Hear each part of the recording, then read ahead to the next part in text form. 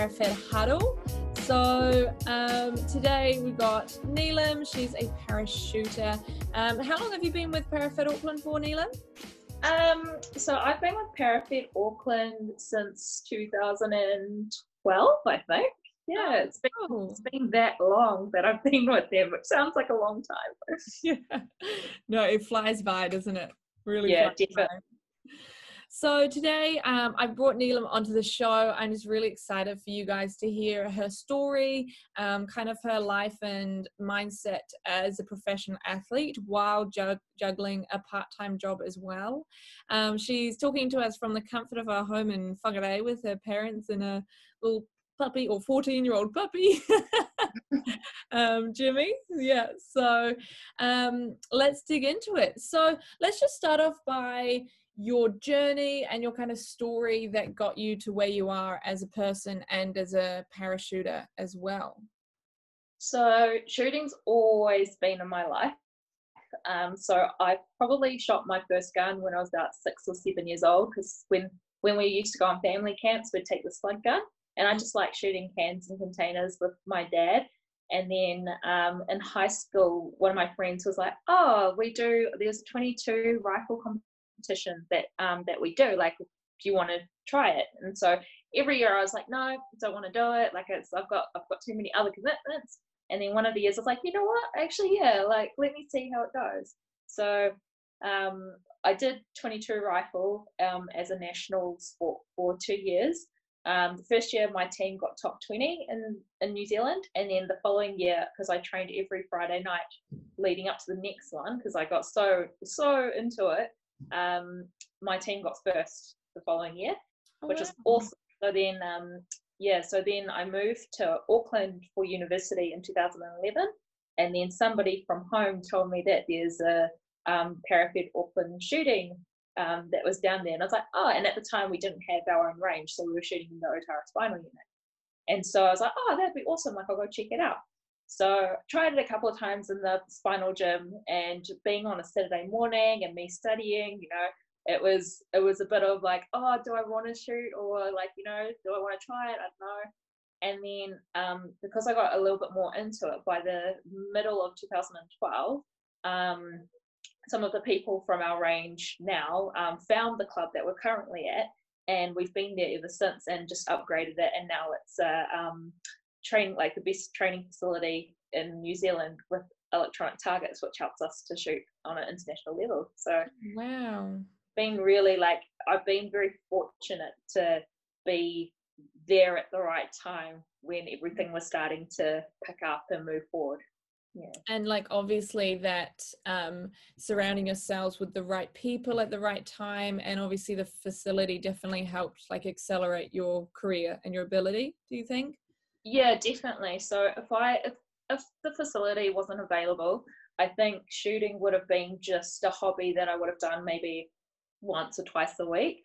So because I got more into it by 2013, so 2013 I started competing nationally, and then I graduated in 2014, so then I had to decide whether I wanted to stay in Auckland or pursue my career and carry on doing it somewhere else, or make those big life decisions. And I was like, you know what, I was like, shooting's picked up quite a lot. I feel like I really want to stay and see where it goes, and just give it that chance. So I stayed in Auckland, found a job to support my living, and then just everything picked up from there. And then I did my first international competition, and that just kind of went the whole way up to where I am now. So it's been quite a good, like, I guess, interesting and long journey, but it's worked out quite well. Yeah. Cool. And so you said you picked up a job as soon, or like after you finished studying and graduated. Congrats for that. Thank you. But so was the job just so you could train and sustain your life in Auckland as well? Yeah. So because I didn't have any proper job experience, I needed to find a job to help me live in Auckland. And because my family doesn't live in Auckland, they live up in Whangarei, I'd be living by myself. So I worked for a disability service, which I really enjoyed working for them, because I like being a disability advocate, as probably know. the role was really, really good for me. And then after, I think, just over a year, I decided that I'll change roles and work on another skill. So now that I work at a contact center, it means like I like picking up different skills. So it's kind of, at the moment, it's not really my career based stuff, but picking up the skills means it helps me to use it in other ways. So for example, communication is a big one. Yeah. And in my current role, that's huge. Yeah, absolutely. And so how many hours do you find yourself training? Do you find that it like kind of the job plus life plus being a young person as well, you're juggling a lot of time, or do you feel like you get enough training time to live a life as well?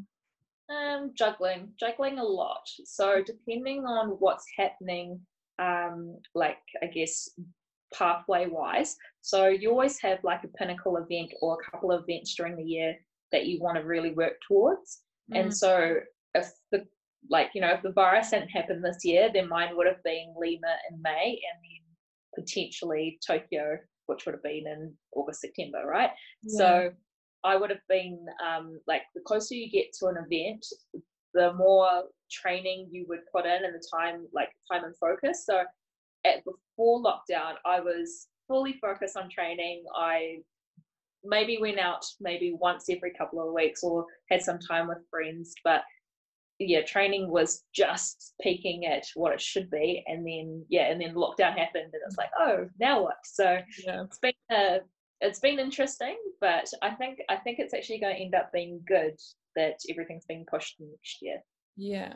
So like you talked about, so the world champs in Lima, which is obviously now next year, early next year, is it? Yeah, so it's just a World Cup, so it's only a level 2. Yeah. Yeah, so that will be they haven't put a date, but I'm assuming that it's going to be in the same time frame, which will be in May. So Yeah. it matches what's happening this year, and because Tokyo for Paralympics is also going to be same time but next year. Yeah, I think that's how they're planning it. But I guess it just depends on what's happening with this virus, because unfortunately anything can happen, and time and country is just big bigger. unknowns. Yeah. Yeah.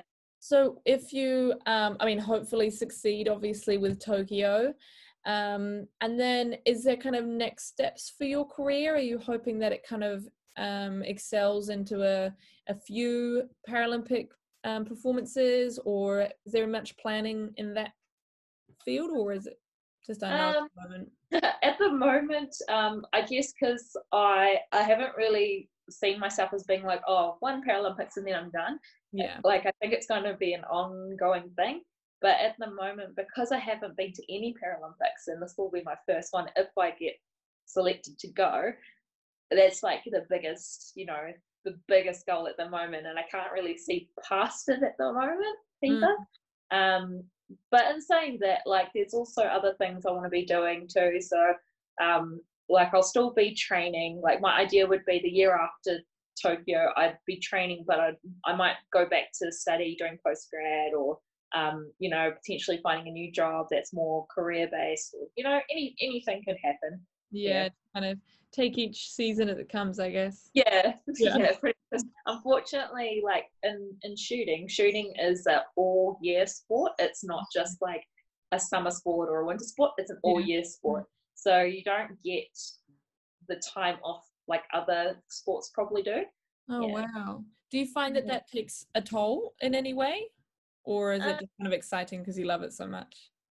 I find it's quite exciting, and I guess it keeps me quite busy as well. But at the same time, it's all about investment. So like if you've got big events or you've got certain competitions on, and say you've got some social events around that time as well, you kind of have to do a balance or pick and choose what the priorities are.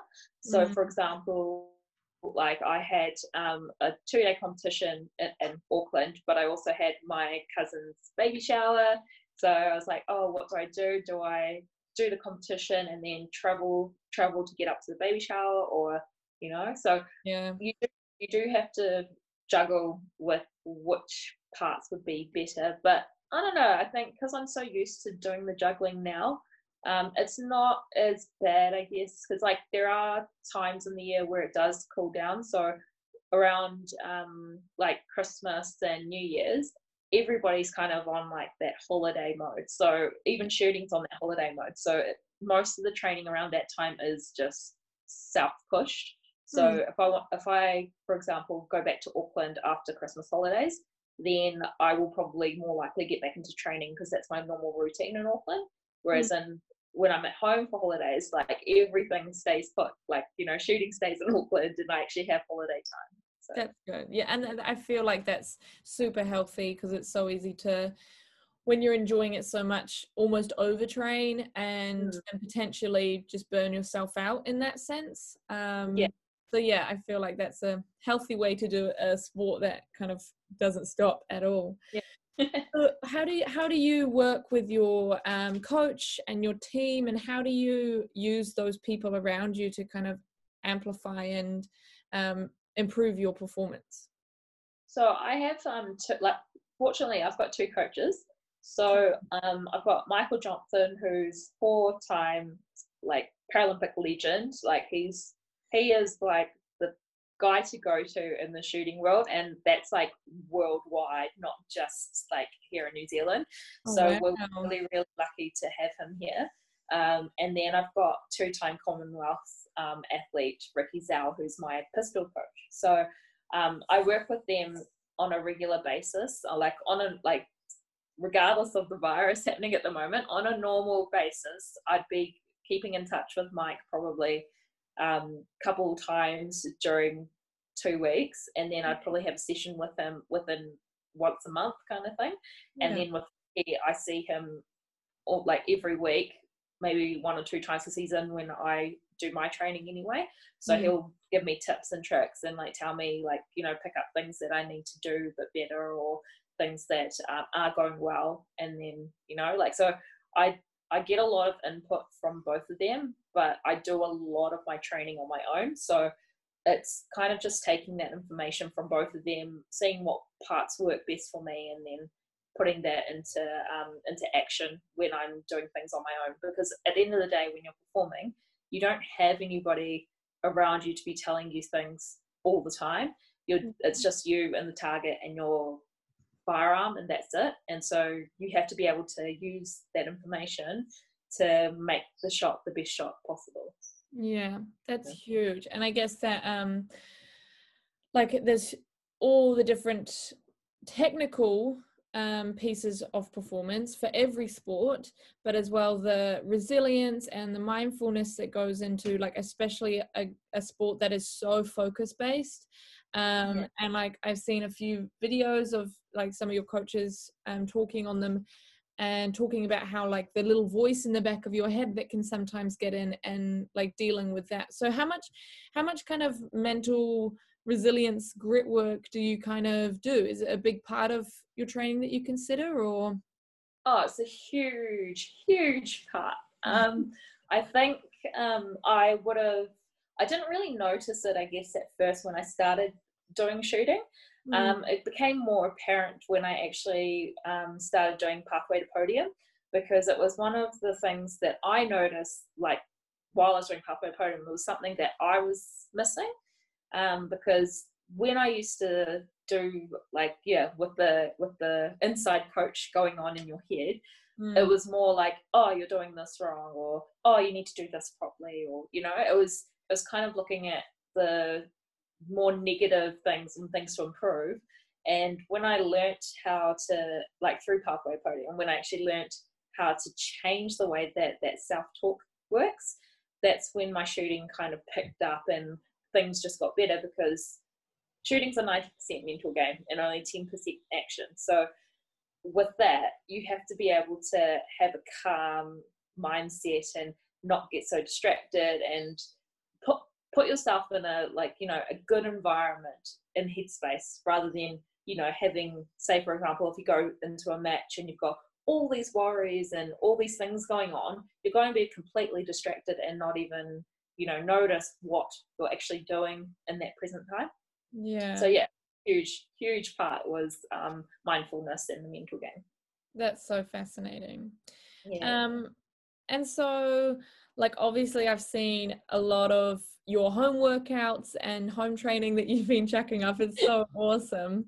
But what are some of the other accessories and some of the most important things that you do day to day to make sure that you're on top of your game? Like, as well as the obvious S&C plus tactical based training, do you think Yeah. there's other things that you add into your life that definitely improve your performance? Yeah, so I do like apart from the exercise stuff, nutrition also plays a big role as well.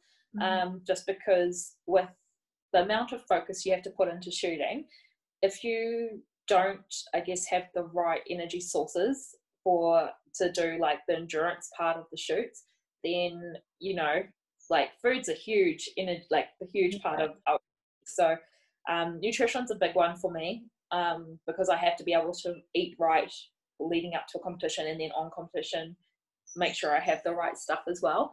And yeah, I think a bit of everything. So like even training, like there's different ways in training that helps. Like you can analyze like your shots and analyze your technique and things, which I do quite a lot. But there's also like the downtime, I guess, and that's like a little bit of meditation as well. So when you're just sitting in the room quietly, just trying to think of like your present mindset and like what you're feeling and doing. Like my main one is actually doing like, it's called a 5-touch sense. I think it's called sense touch. Yeah.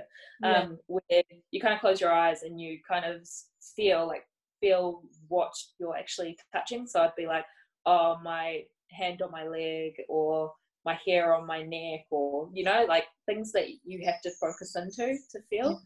So that always helps. And that definitely helps in shooting as well, especially when my mind wanders and I'm like, no, I need to get back to the present. So that helps. And also imagery, a lot of imagery. Yeah. Wow, that's amazing that there's more, like it really is like a full-time role, because you're always kind of preparing and setting yourself and just caring for your mind as well. Yeah. And so we'll go for one more, because I'm just so fascinated.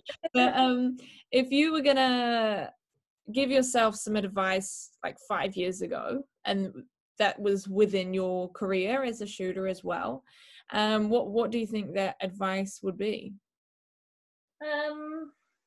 Don't be so hard on yourself. So I know 5 years ago I was damn hard on myself, like too hard in fact. And I think it was like the self-talk is super important. So the sooner that you can learn how to change your self-talk into being positive and doing positive affirmations and just creating a healthy space for your mind, the better it is, like just generally, not just for sport, but just generally.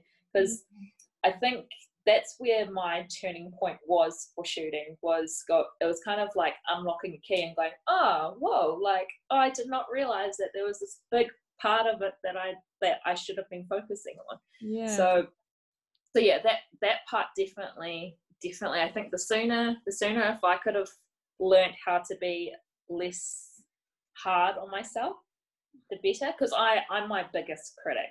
And I've always been my biggest critic. So just like probably most people. Yeah, exactly. But yeah, sometimes like being an athlete, you can be too harsh on yourself as well.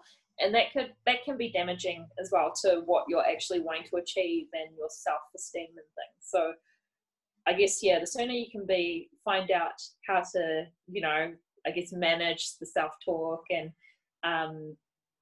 just I guess be more open to mindfulness, the better that you would get. And I guess it happens sooner rather than later. Yeah. Oh wow, that's awesome. And as you said, I think we're all our biggest critics, and in all of our like professions and sports as well. So very relevant, and I think it might resonate with a lot of people. That's awesome.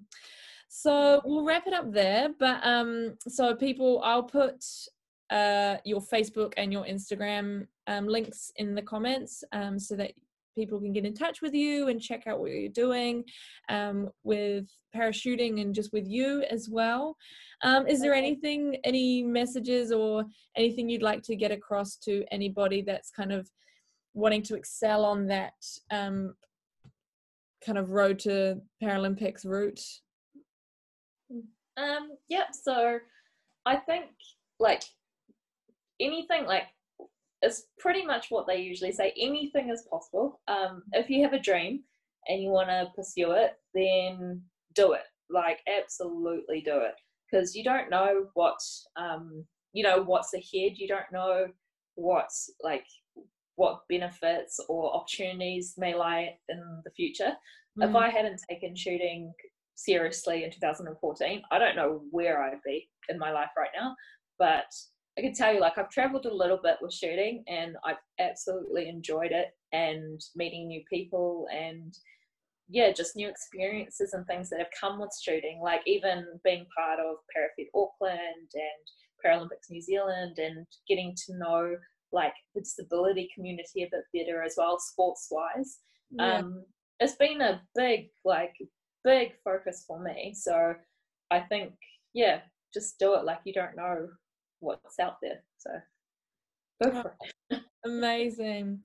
Awesome. Well, thank you so much, Neelam, for meeting up with me today and just kind of sharing what you do, your journey. I think it's really awesome for people that are chasing that dream to hear it, and it's just interesting for everyone else. So you have an amazing rest of your lockdown, and I hope to actually see you after this all.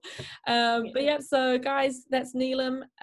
You shoot her through any messages or questions if you wanted to know anything else, and I will see you on the next episode. Thanks for having me.